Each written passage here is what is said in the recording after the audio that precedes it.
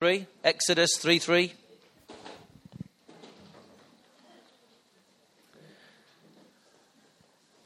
Do you know, church, in the last couple of months, the presence of God is distinctly changing over us. The presence of God is distinctly changing around us and over us, and things are beginning to become more and more powerful. Is a good word to use.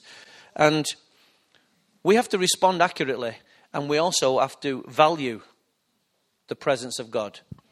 You know, when people give words and things like that, people are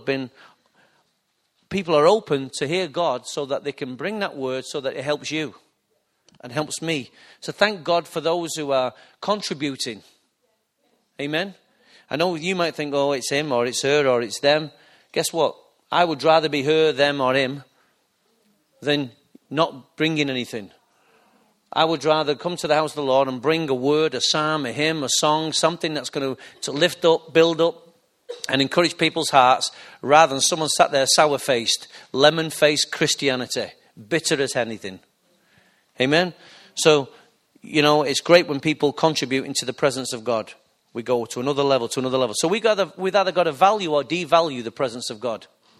In this house, we value the presence of God.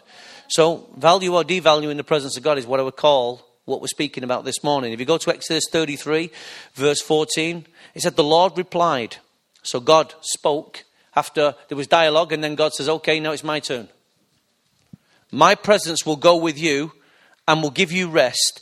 Then Moses said to him, if your presence doesn't go with us, don't send us up from here. It's almost like, didn't you just hear what I just said? My presence will go with you, and I will give you rest. Then Moses said to him, if your presence doesn't go with us, do not send us up from here. So don't think it's only me hard of hearing. How will anyone know that you are pleased with me and with your people unless you go with us? What else will distinguish me and your people from all the other people on the face of the earth? What a powerful, powerful question. What is going to distinguish the Dream Center from other people on the earth? Notice I didn't say other churches. I said other people. What distinguishes you from everybody else you work with? What distinguishes you from everyone on your street? There has to be something on us that is distinguishable. Is that the right word? Yeah, it is this morning. If I've got the mic, it's my word. There has to be something that's different on you than what's on everybody else. If you are a Christian, there must be a unique difference about your life. Hello? There must be. There must be. The Bible says, by your fruits they shall know. So there must be something different about your life than somebody else's. I didn't say better. I said different. Because we're not in competition. But there must be something different over your life that says to this person, I don't know what it is about this person, but they just seem different. There must be that, what is it, or that's something that you and I must carry. There must be. And this is what the Bible is encouraging us to be. And Moses said, you know, God, I love you, and I love your word, and I know this Pharaoh is a bad guy, and he can do all kind of things, but if you don't go, we're finished. And it's amazing how easy it is to do church without God. It's amazing. It's almost like we say to God, God, you just stay there. Don't worry yourself. You just sit on the throne and we'll do the rest. We'll take care of business down here. And God's saying, what? In other words, you want to lock me out. You want to keep me out my own church. And it's amazing how many people will do church without God. They'll give you a service. They'll sing songs. But somehow God's Spirit is not allowed to speak in the midst and do what he wants. Last week, God did what he wanted. God did exactly what he wanted last week in our message, in our service. Why? We opened up the doors and we said, Holy Ghost, you come and do what you want. We're not so fast that we have to do songs, preach, go home. We're not. Why? Because we want the Holy Ghost to have his way. If it's God's church, he must have the keys. He must have the voice. He must have the agenda. And you say, well, this morning we're going to do something different. Why are we going to do something different? Because he's told us. It's his church. If I come to your house and you give me soup before my dinner, or you give me soup, or you give me a salad at the end, because some cultures, they give you salad at the end. You would say, that's strange. We normally have a salad as a starter. It's my house, my rules. If I give you start with pudding first, I'd have had a lot more food. You know, rather than mum and dad giving you carrots and all that stuff you don't like, they'd give me pudding and I'd have had a lot more food. But that wasn't the case. Why? Because I was working to somebody else's rules. And it's God's house. And God says, in my house, Tony, I'll test you. I will test you to see if this really is my house. He will test us. And if it really is God's house, church, he will put his finger on us. And if you say, God, I'll serve you, I'll follow you anywhere. It's a very dangerous thing to say, but it's a very good thing to say. Why? Because God has ears. God can hear you from the heavens. And just says, you remember when you said, I don't remember that. Lord says, I don't forget. I'm the Lord. You said it on this day, on this time. He can give you context. He gives you people. You can't get away with God. So Moses said, you know, there has to be something that distinguishes us from the Egyptians. And God says, you know, Moses, you're speaking the right kind of language. And you know, that still must be the cry of our hearts today. God, there must be something about my life. There must be something about this church. And when I say church, I'm talking about you as a people, not what we do on a Sunday. You as a people, there must be tangible difference that you stand out in a crowd without you even doing anything. Yes? And David, I believe every leader and every believer must have this difference. So when you look at someone, have you ever noticed sometimes when they've had their haircut, someone's had their haircut, and you've not fully observed your wife, she's had her haircut. But you notice something different. You think, if I say something, she'll kill me. So you've got to say, oh, you look really nice tonight, darling. She'll say, yeah, you've done something different with and she's waiting for it. You say, your hair. And if you get it wrong, she's going to say, you don't notice, have you? She's gone to all that trouble to do something and you didn't notice. And then a stranger comes up and says, not a stranger, but someone who's not your partner, comes up and says, I like what you've done with your hair. And you get the daggers then, don't you? Because he noticed or she noticed and you didn't. You know that, guys? Hey, can I hear a brother in the room? And it's amazing just how God is looking in the church for a difference. God is looking for a church with a difference. That's why we say, welcome to a church with a difference. We're not better, just different. Why are we different? Because we believe this thing. Hook, line and sinker. And we give him his way. That's the best way. And God says, I can use a church like this. So David and every believer must understand this issue. You must have this as a core distinction in your life. It must become a core distinction in your life. Lord, I want to be different. I want to stand out. I don't want to blend in. I want to stand out. God didn't make you as good looking as you are to blend in. God made you that way to stand out and to stand up. Okay? So we're not beige. Beige is an awful colour. You know, Christians are not created to be beige. They're created to stand out. That's why I like a lot of the Africans, the way they dress. You've got colour galore. Colour My World, you want to see them. They've got, you know, some of these dresses they wear. Beautiful colours. Beautiful colours. And then you see a Westerner, he's got dark. You know, pink was always a man's colour. Until you women got hold of it. But it's always a man's colour. It's true. It's true. Now we say, what's wrong with you? Is there something wrong with you if a man wears pink? No, he's not pink. He just wants to be colourful. He wants to stand out. Nothing wrong with standing out. Phil says I'm like a magpie. I'm attracted to bright colours. I am. I like colours.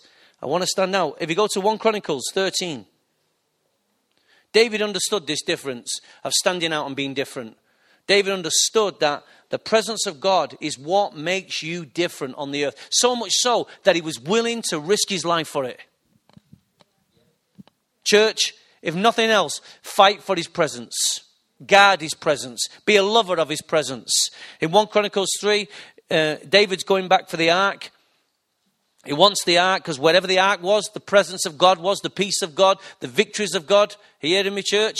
Wherever the ark is in your life, whatever the presence of God is, peace, victory, God's on your side. David conferred with each of his officers and the commanders of the 1,000, commanders of the hundreds. He said to the whole assembly of Israel, if it seems good to you, and if it is the will of God, our God, let us send word far and wide to the rest of our brothers throughout the territories of Israel, and also to the priests and the Levites who are with them in their towns and pasture lands, to come and join us. Let us bring the ark of our God back to us.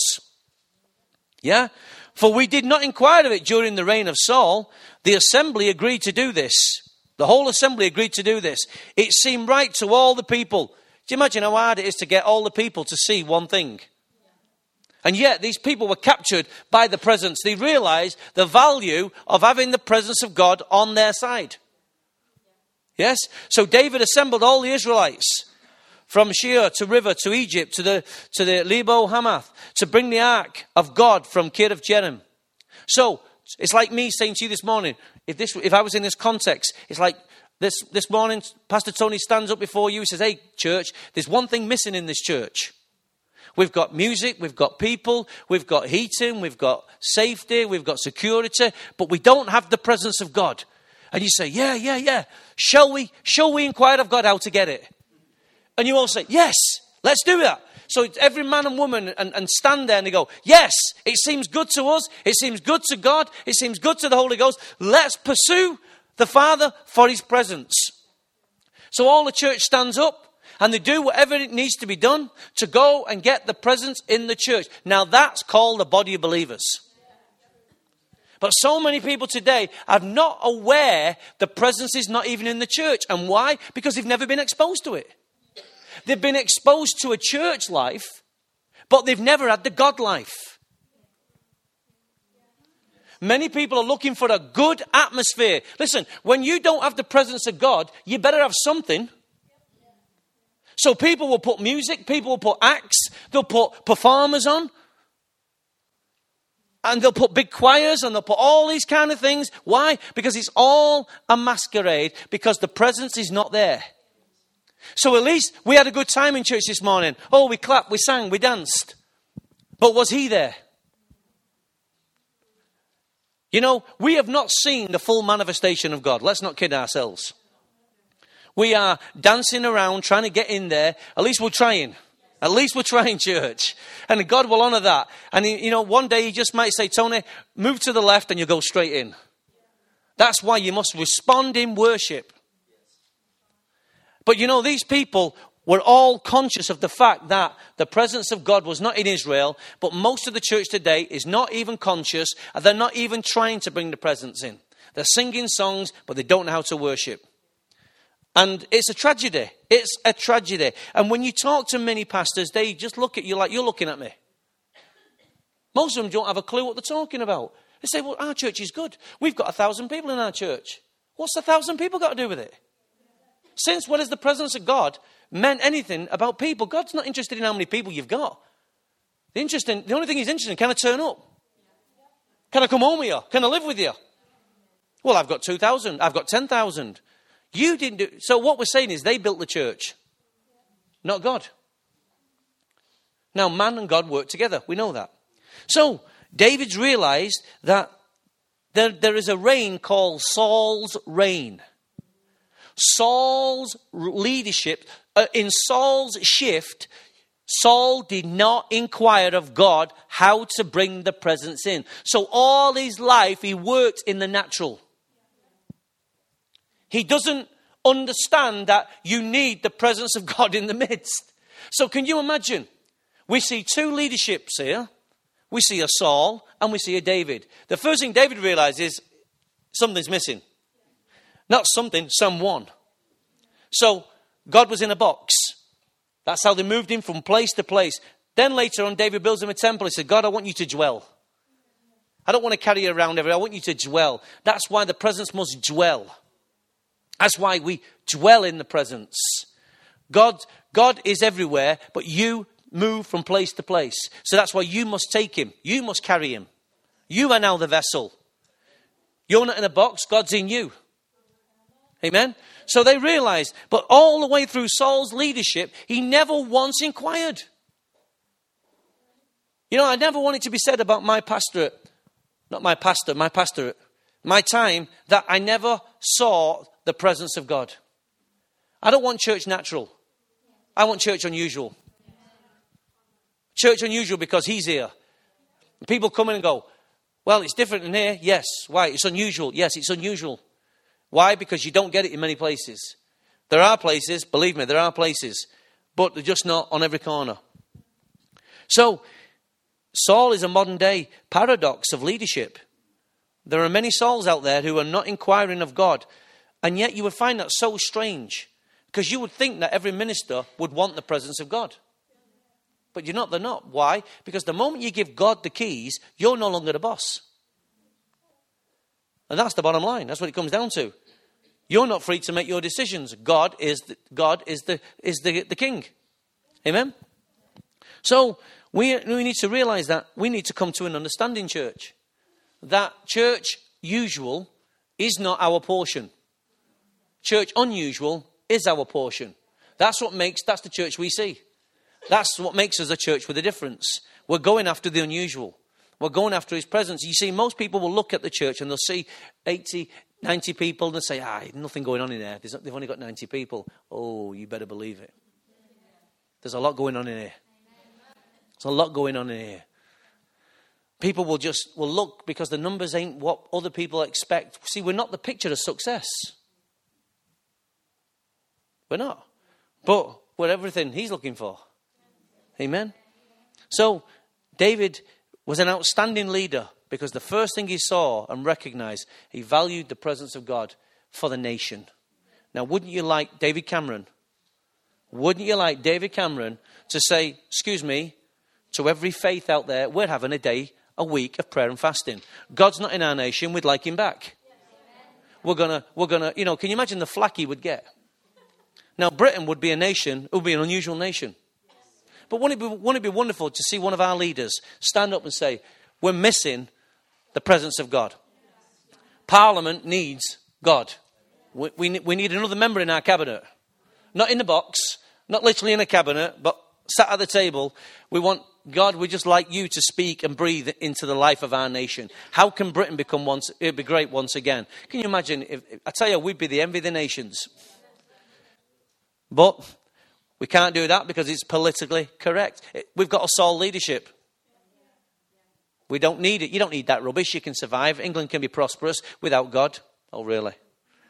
Really? It's amazing when she prospered, there was a fear of God in the nation through our history. So you might not agree with this sentiment. You might not agree with what I'm saying, but I agree with what David said.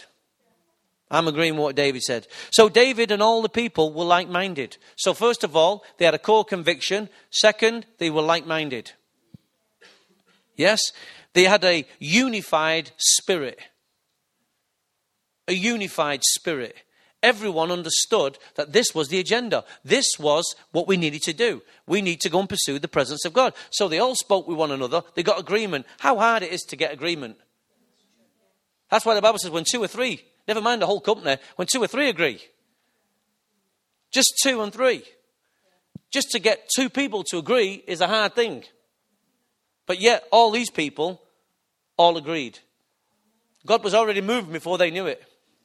So in the book of Romans, chapter 15, it says this, that everything that was written in the past was written to teach us.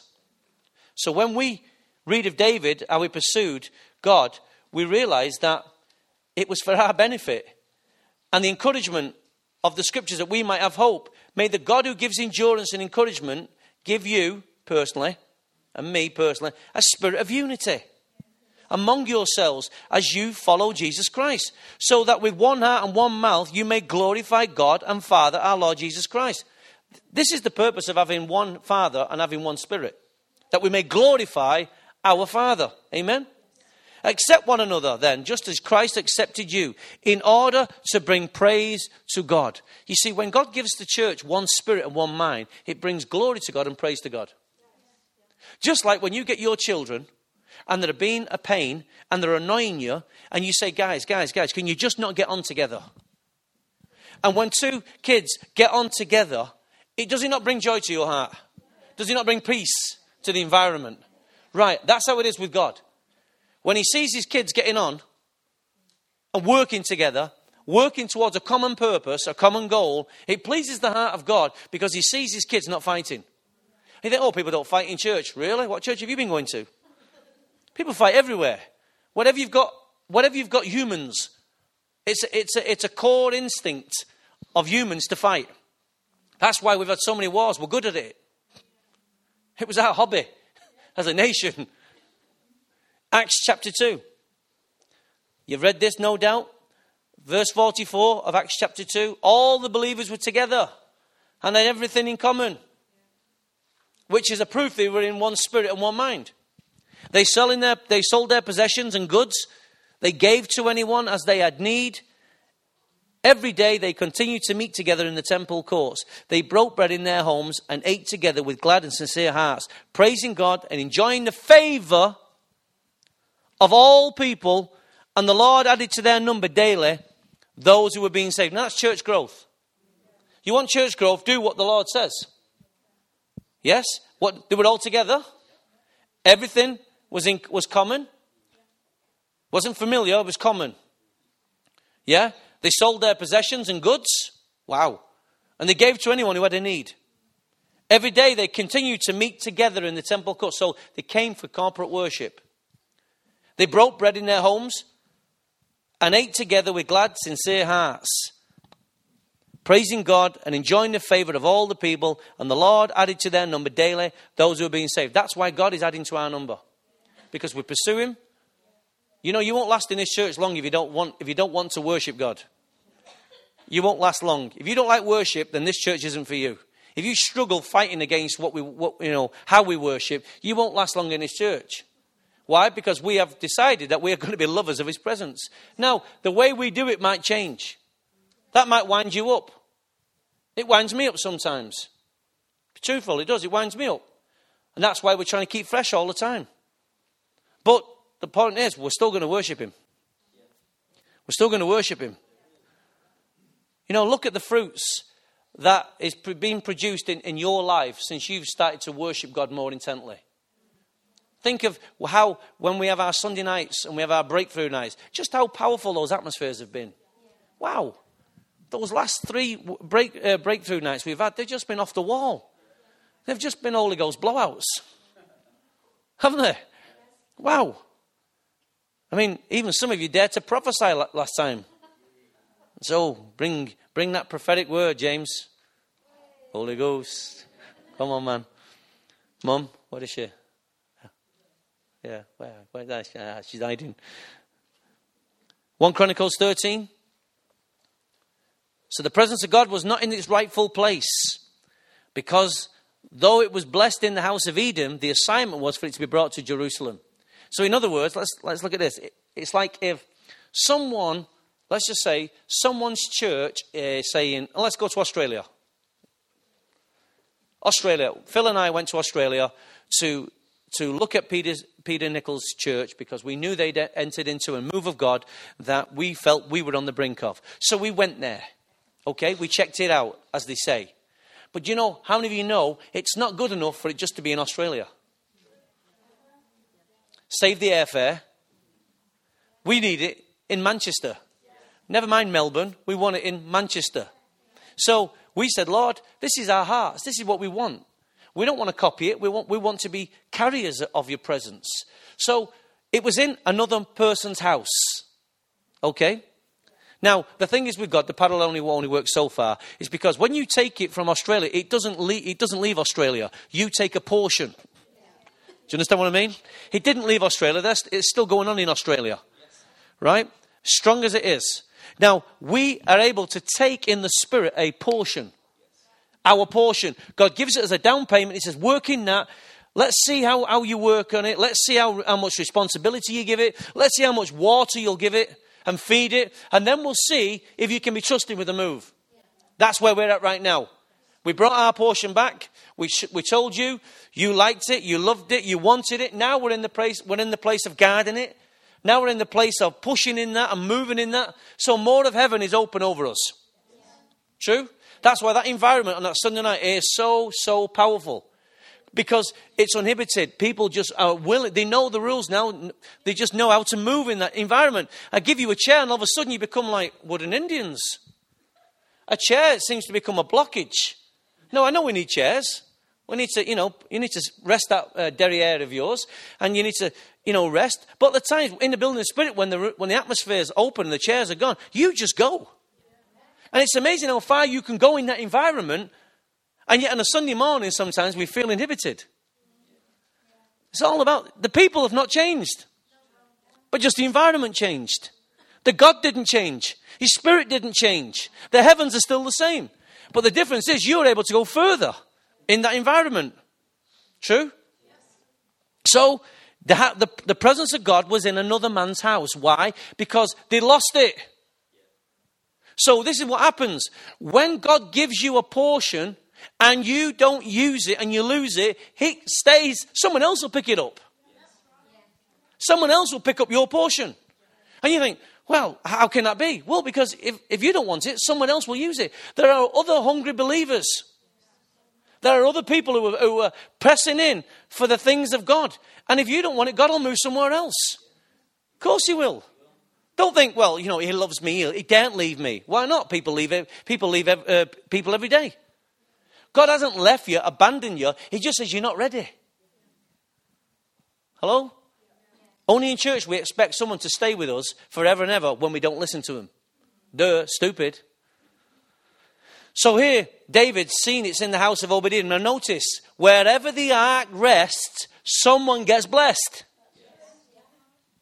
Wherever the presence of God rests. That's why you young people, if you can learn to capture God's presence wherever you go, you'll be the most favored kid. There's something about the presence when it's on a life, it changes your environment. And everyone sees that you're different. You're not better, you're just different. God's glory. They'll say, look at his eyes. Look at her eyes. What is it about you? Just got the presence of God on me. You can sit on a plane and someone says, what's on you? What is it about you? It's different. Don't be sat there thinking, we don't know, is it me aftershave? I'm not quite sure. Well, do you like my shirt? No. They're sensing something. You better say, hey, that's the Holy Spirit. Because I know God, and God is real and he's in my life. Then you're able to tell him and share what's in your life, what's on your life. Why? This thing's real. I've sat in places when that's happened. I've sat in places when people say, wow, what's different about you? And at first of all, I was ignorant. I used to go, I'm not smelling, am I? No, I'm smelling. But I'm smelling the fragrance. It's nothing that any aftershave or any fragrance could give you on the earth. It's something that only God marks his man with. And his woman with. So here we read in verse 13 of verse 7 of 1 Chronicles 13. And they moved the ark of God from Abinadab's house on a new cart with Uzzah and Io guiding it. David and all the Israelites were celebrating all the night before God. So they were just having a Holy Ghost blowout with songs and with harps, lyres, tambourines, cymbals, trumpets, guitars and all that kind of stuff was going on. When they came to the threshing floor of Kidon, Uzzah reached out his hand to steady the ark because the oxen stumbled. Seems a natural thing to do. The Lord's anger burned against him and struck him down because he had put his hand on the ark. So he died there before God. Seems unfair. Then David was angry because the Lord's wrath had broken out against Uzzah. And to this day, this place is called Perez Uzzah. David was afraid of God. I bet he was. That day and asked, how can I ever bring the ark of God to me? David took it aside to the house of Obed-Edom the Gittite, and it remained there for 3 months, and the Lord blessed his household and everything he had. Only for 3 months. Can you imagine if God says, I'm just going to dwell in your house for 3 months? 3 months, your life would be turned upside down. You'd be the most favored man on your street. 3 months. And he was blessed. God had affected everything in his house. And he was just a garage. He was just a garage. He has to go somewhere. We'll put it in his house. True? Do you know, we never ever want God to be in our house because no one else didn't want him. We want what's ours. Do you know that? The ark was never destined for his house. It wasn't supposed to be there.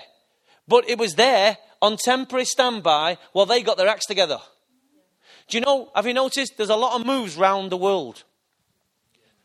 Whether it be a Toronto, this is where people from all around the world have gone to Canada because there's a move of the Holy Spirit there.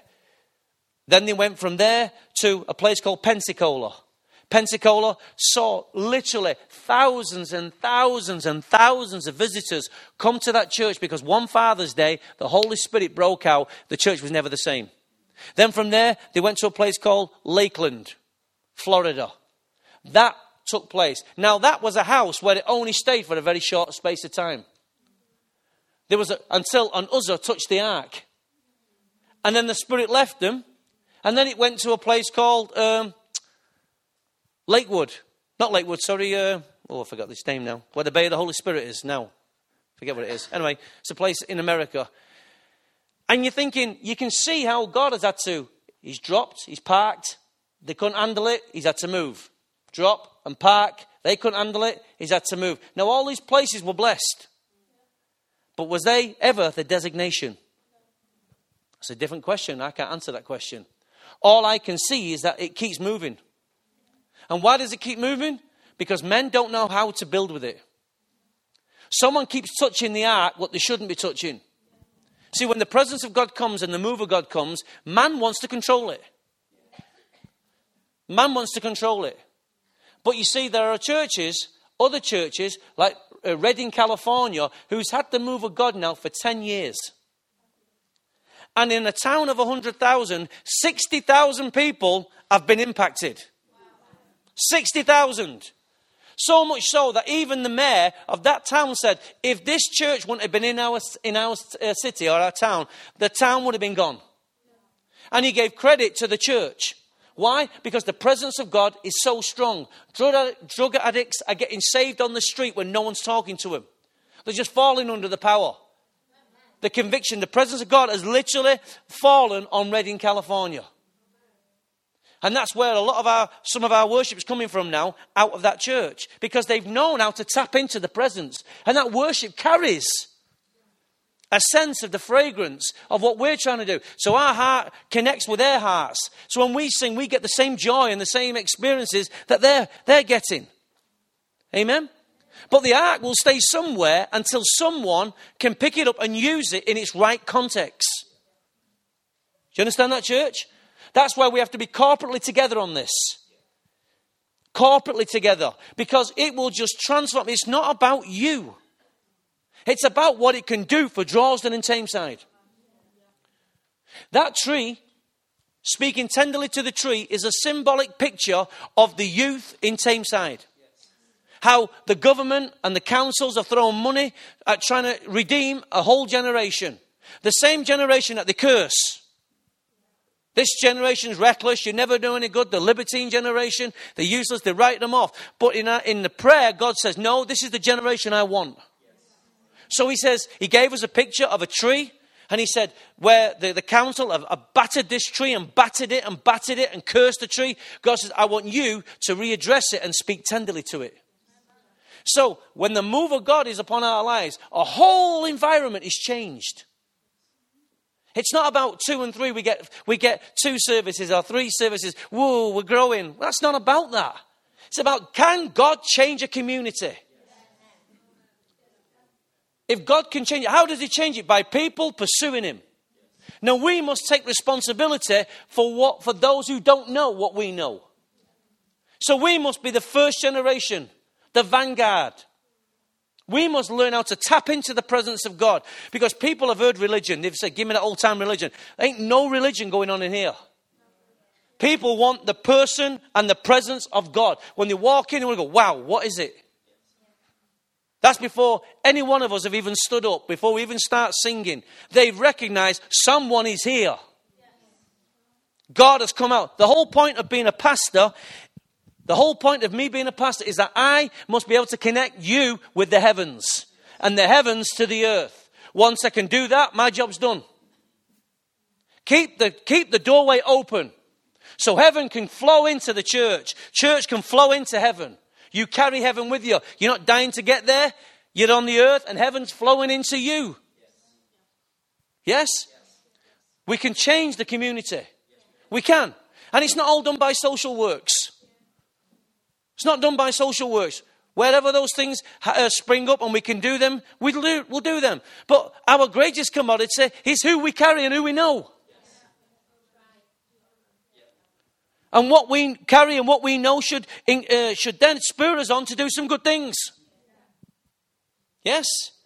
We're not proud about what we know. We're just excited about the one we know. Amen? So, we want to make sure that this ark stays in this house.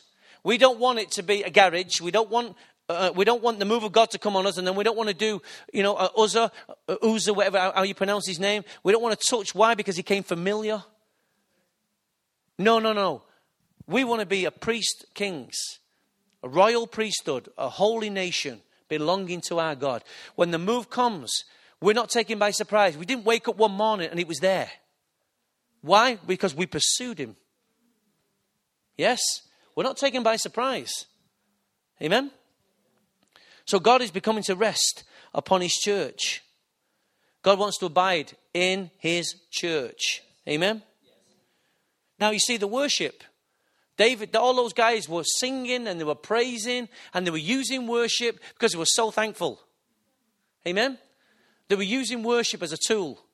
Church, we were worshiping this morning. We're using it as a tool to touch and bless our Father, to bless his heart, because he loves it when his people are worshiping.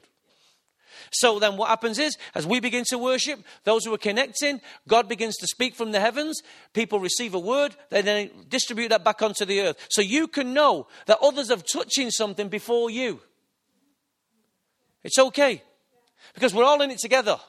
It's not a race on my own. If I can touch heaven, or David can touch heaven here, and he can say, hey, if he can be the voice of heaven for us in that morning, that's good. Because he's becoming the voice of heaven so that we can all get there together. Not that he went, well, I had a good time this morning. God was with me this morning.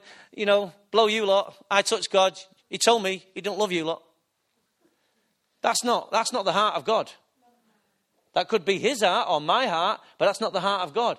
If you can touch the presence of God, come and tell us. Show us what the Father's doing. Tell us what the Father's saying. So that we can all come in. Amen? That's why the voice of God must be allowed to speak. The worship was strong. But familiarity broke out in the midst of worship. Let me put a marker right on your thing right there. Oh, we've sang this song before. Oh, I know when they sing this song, they're going to get a wee bit excited. Straight away, familiarity. Well, I know what's coming next. I know how they're going to play it. I know they're going to sing it. She's going to warble. He's going to warble. They're going to lose the voice. They sound like goose in a fog. Rather than a nightingale, it sounds like a gale in the night. Hey, don't become like that. If we could individually switch everybody else off so we could hear your voice. Imagine how. It'd be Nightmare on Elm Street, wouldn't it? Exactly. Okay? And everyone in their own. That's why when we all sing together, we're not listening to each other. Can you imagine? And that's why some play it safe and just. Open your mouth, let words come out. That's not worship, my friend. That's called mumbling. But when a true worshiper, just lifts their hands and starts singing, you might look at a person that's saying, oh, man, don't they sound awful? They're thinking, you sound awful. That's why they're singing louder, because they don't want to hear you.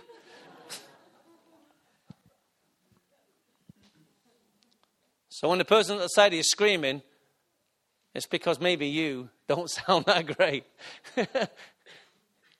But who cares? Just worship. These guys were worshipping, but familiarity broke out in the midst of worship, and that caused them to touch something they should never have touched. Yes? Why did the ox have to stumble? It said they brought the ark back, and as they brought the ark back, the oxen stumbled.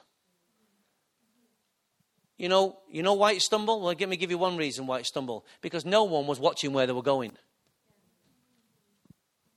They were so busy taking up what's going on. Nobody watched where they were going. Somebody still got to lead. Hello? You may be having a wonderful time in his presence, but someone here still got to lead. And sometimes, I've said this a few times to Claire, sometimes I'm not tapping into the same thing you're tapping into. And I don't mean that facetiously. Sometimes I'm thinking, these lot are all going crazy out there. How come I'm not touching it? How come I'm getting shortchanged? God says, you're my conduit. You connect to me, speak to them, let it go. You know, if I got bitter about that, I could say, well, I'm not doing it then. Why'd you always leave me out? God says, you know what? There's another 10 queuing up. Okay, I'll stay. You know, you're my servant, right? Okay. You say you've got an open heart. Yes, Lord, I have. You got an open door. Can I use it? Yes. Shut up then. Revelation check number 1. Me, God, you not. Okay. I'd rather be a doorkeeper in the house of the Lord. But Lord, why is it all them are touching you and I can't? I'd rather be a doorkeeper in the house of the Lord. And a doorkeeper is not someone who opens a door. It's someone who's an entrance point for God to move through. This morning, people were queuing up with entrance points. What did you bring this morning? They were entrance points. God could use them. Next week, it could be other people. Doesn't make them entrance points better. It just made them open this particular morning. Amen? So, the Bible says in John 4:24, so it's 22, it's 24, you Samaritans, Jesus talking to the Samaritan woman, you Samaritans worship what you don't know, but we worship what we do know. That sounds arrogant. For salvation is from the Jews, yet a time is coming, and has now come, when the true worshippers will worship the Father in spirit and in truth. For they are the kind of worshippers their fathers seek. God is spirit, and his worshippers must worship in spirit and in truth. He didn't say, and they must worship him with good songs. The recommendation, the requirements, I should say, of a worshipper is those who can worship in spirit and in truth. Spirit means that the Christ that is in you must be allowed out the box. Okay? That's spirit. You have got spirit inside you. So that must be allowed to communicate spirit to spirit, deep to deep. Okay? The truth is that you are willing to walk in the truth. So whatever God reveals to you in the midst of that worship, you will step in and embrace. So when you hear the word come forth this morning like you did during the worship, you say, yes, Lord, I hear it. That's my life. Okay, Lord, allow the Holy Spirit to touch my life. Yes, Lord, I acknowledge that to you. That's truth. You're acknowledging what has been said is truth. So rather than just say, oh, it's just him, they're on one again. No. You acknowledge the truth. Lord, that could be me. Lord, search me. If it's not me, carry on. If that word didn't apply to your life this morning, no drama, carry on. But if it does, you say, Lord, I hear it. You're speaking to me. I receive it. Help me, oh God. Come into that area of my life. That's truth.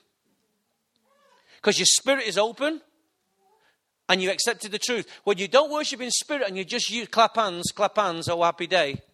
Truth, that's not truth. And that's not spirit. Hello? This is why we cannot have soul-driven worship. We can't have music that just stirs your soul. It's got to awaken your spirit. So many cultures don't understand this. They use music to move the soul. Hello? Hear me good? Soulish, that's where you get a lot of, That's the soul. Music will keep you, music has this innate nature. You can be sat down doing nothing. As soon as you hear music, you just start beating with it. Yeah? That's called soul. There's nothing spiritual about that. It's programmed inside you to do that. You come in church, you play certain chords, certain notes, certain types of music, and straight away you start moving. But nothing's changed. All you're doing is your backside's moving, and your hips are moving. Yeah? And then you might give it all that. Hey, that's not spiritual. That's called body mechanics. And nothing spiritual about that.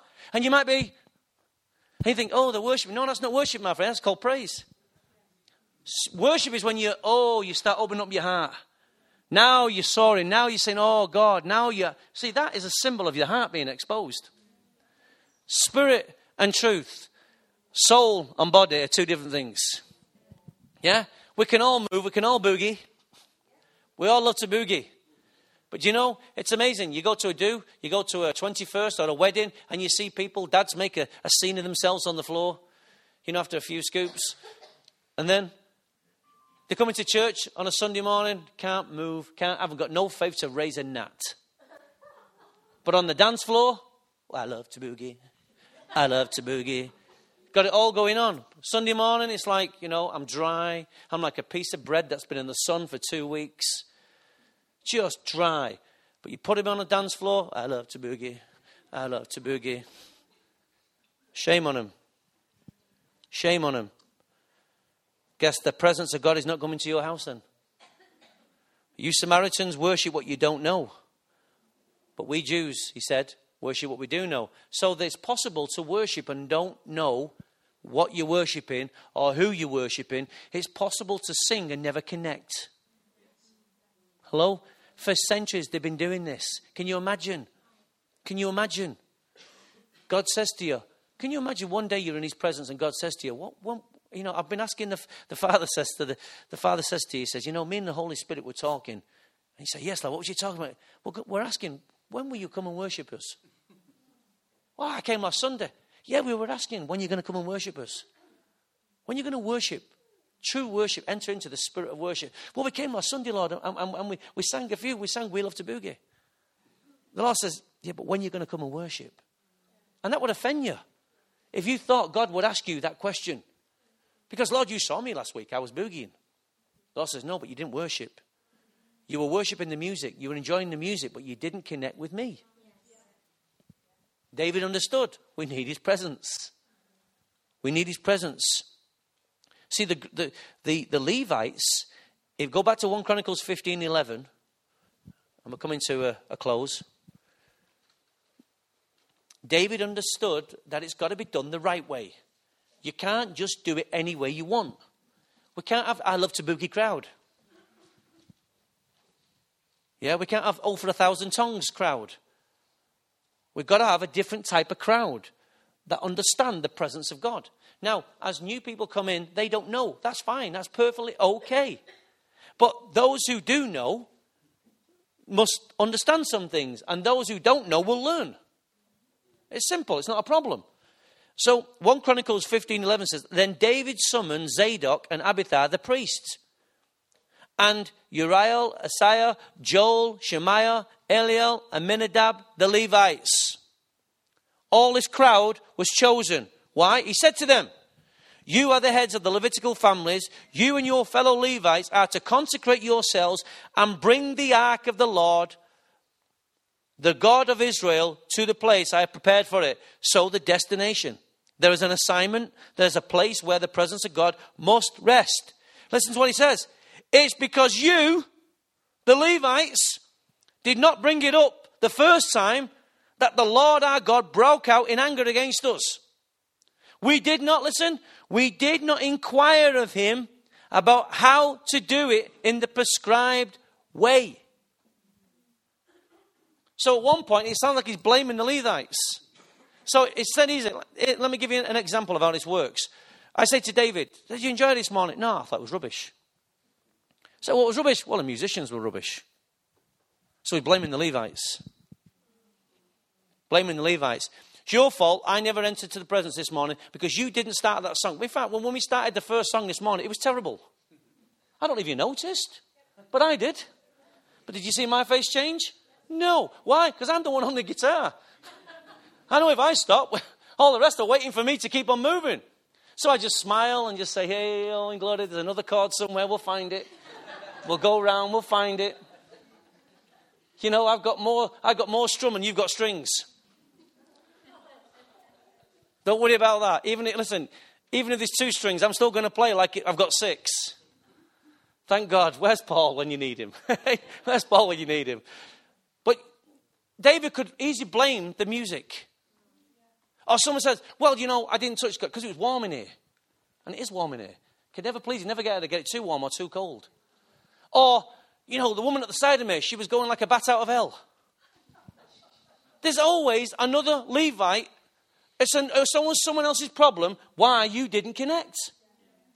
And that's what David was saying. We tried it the conventional way. Now there are people who are called and gifted to lead worship. I'm not saying I'm one of them, but there are people who can hold a note and can bring you into the presence of God. So David's saying, we need you guys. You've got the skill. You've got the calling. You've got that on your life. That's what God called you to do. We need you. That's what he's saying. Now, everyone thinks they can sing, don't they? This isn't karaoke. We're not going to give the microphone to anyone because we're going to get, I love to boogie. I love to boogie. We're not having love to boogie. So God gives us Levites, but you're a Levite in another area. But never moan why the service didn't reach the crescendo and blame a Levite, because you're a Levite. And if someone didn't pick it up, like this morning, Nick and who else was it who gave a word? Claire, sorry. This morning, what they did is, as the ark was stumbling a wee bit, not that it was stumbling, but they want to come and lend their strength as a Levite and think, I've got something to contribute. So I want to keep the atmosphere over the place open and fertile. So they brought their word to support what was going on. They didn't sit back and say, we didn't hit it because he was hopeless this morning. 3 wheels on my wagon. No. They brought their strength. So the presence would not affect you, but it would bless you. So David realizes, guys, we need you. So he inquires of the Lord, Lord, how can this ark be brought into the dream center? So he says, we're going to need some Levites. People whose job and role it was to carry the ark and bring the sacrificial offerings. Right? So he inquires of him. Once they get online, the rest is history. They dance, they carry on, they bring the ark back into Jerusalem, and the presence of God is in Jerusalem, and Israel enters into peace. David's leadership is secure, the people are happy, and the land gets prosperous. Isn't that what we want? But the presence has to be in here, but it's not, it just doesn't turn up. It's carried. It's brought in. Why? By people seeking. David had to seek the Lord. How do we bring it in? And it wasn't by, conventional means. Now, last scripture, but then we're out of here. Romans 12, verse 1. Therefore, and whenever you read a therefore, you need to understand why it's there for. Therefore, I urge you, brothers, sisters, in view of God's mercy, to offer your bodies as a living sacrifice, holy and pleasing to God. Why? This is your spiritual act of worship. It's yours. It's my responsibility. Therefore, I urge you, David, Philip, David, Don, Veronica, whoever it is, in view of God's mercy, to offer. That means to freely give. Your bodies, that's who you are. And all that's in there. Offer it as what? A sacrifice. A sacrifice is something that costs you. Something that costs, well, I don't feel like singing this morning. My team got beaten a week. I don't feel like, get your flipping hands up. Start worshipping. It's not about what you feel. It says this, something that is holy and pleasing to God. This is your spiritual act of worship. Notice it didn't say act of worship, it says spiritual act of worship. My friends, each one of us is called to offer and bring the ark in. Offer your sacrifice, I should say, and bring the ark back. The Dream Centre needs it. Why? We don't want a church to have it and then we can open up like a museum. No. We need it in here. Why? As a symbol for Tameside, for Manchester. We want our streets to change. And a company of people must rise up with a distinguished mark upon them that sets us apart, right? So that people see the light in you, see the truth in you, see the difference that you make. Sometimes you don't even have to open your mouth to make a difference. You just have to be you. Do you know that? Just have to be you. Are you